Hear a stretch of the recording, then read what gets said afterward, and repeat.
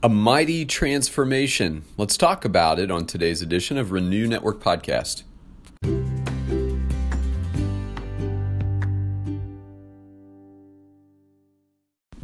Good morning, my friends, and thanks for tuning in to this edition of Renew Network Podcast. We're moving on in our study of Acts chapter 8. Today we're going to be looking at verses 9 through 13. And in this passage, Luke gives us the account of the transformation of one person's life after encountering the gospel of Jesus Christ. I still believe and always have believed that the gospel has the power to transform lives and hearts and bring about incredible change into a person's life. And we'll see a wonderful testimony of that very kind of change in a person's life today. But before we get into the text, let's go before the Father. Heavenly Father, we love you today. We give you thanks for your word and its instruction. Tune us into the sound of your voice so that we might receive what you have for us and apply it as your Spirit leads us to the benefit of our growth and grace. We love you, Lord, and thank you in Jesus' name. Amen. All right, here's Acts chapter 8, verses 9 through 13. But there was a man named Simon who had previously practiced magic in the city and amazed the people of Samaria, saying that he himself was somebody great. They all paid attention to him, from the least to the greatest, saying, "This man is the power of God that is called great." And they paid attention to him because for a long time he had amazed them with his magic. But when they believed Philip as he preached good news about the kingdom of God in the name of Jesus Christ, they were baptized, both men and women. Even Simon himself believed, and after being baptized, he continued with Philip. After seeing signs and great miracles performed, he was amazed. I love this story because it really speaks to the transforming power of the gospel. When people have a Jesus encounter, it changes their lives forever, if it's a sincere Jesus encounter. Luke tells us about a man named Simon in the region of Samaria who had previously practiced magic in the city, and he had the people of that city eating out of the palm of his hand. He was a performer, but he assured them that he was somebody great, somebody important, somebody powerful.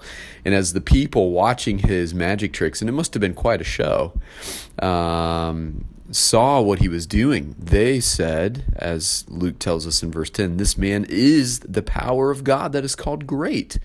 Not he's exhibiting the power of God, not that he is showing off the power of God. He is the power of God that is great.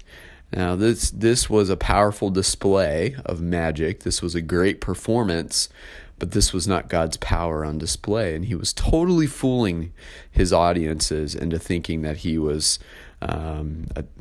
sent by God, a great man of God, and worthy of this description. And verse 11, Luke tells us that they paid attention to him because for a long time he had amazed them with his magic. Now, I will tell you this, that there are a lot of people who are easily fooled by the things that others say and do, particularly even in religious or Christian settings. There are people that are easily fooled by what others say and do. People easily fooled by charlatans who promise that they can bring full healing to their issues with the swipe of an arm over a crowd, or breathing over a crowd, or whatever it might happen to be. And I'm not questioning that God has the power to work through anyone to bring massive healing into a person's life.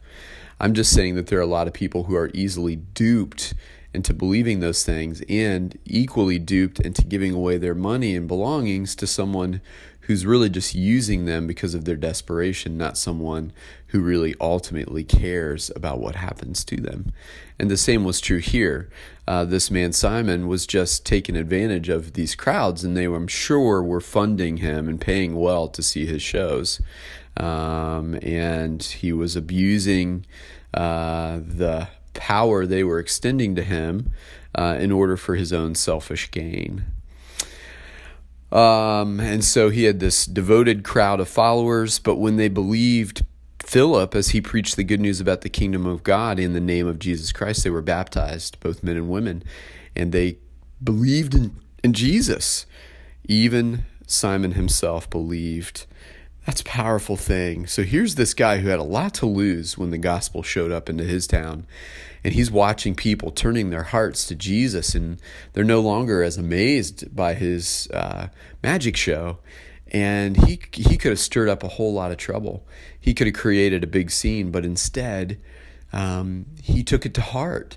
And he must have pondered, if all of these people are listening to Philip's preaching and turning their hearts to this Jesus, what's this all about? And Luke tells us in verse 13, even Simon himself believed. And after having believed and being baptized, he continued with Philip. So he was equally amazed by the gospel and saw it for what it was and devoted his life to following Jesus. He became a disciple of Jesus Christ and followed Philip, continued on in ministry with Philip. And seeing signs and great miracles performed, he was amazed. He knew that what he was bringing to the table was nothing more than a magic trick, but he saw in the gospel, he saw an invisible manifestation of the power of God through the Holy Spirit, something that amazed him, something truly powerful, something truly great, and it put his whole life in perspective. And he dropped what he was doing, just like the first disciples when Jesus called them, dropped their nets and came and followed him. This Simon dropped what he was doing and became a devoted follower of Jesus Christ. My friends, have you dropped what you're doing in order to follow Jesus with this kind of devotion? Have you dropped the magic tricks? Have you dropped the show? Have you dropped the act? And have you really decided to be a follower of Jesus? A believer in the mighty power of the gospel, a believer in the transforming power of God through the Holy Spirit.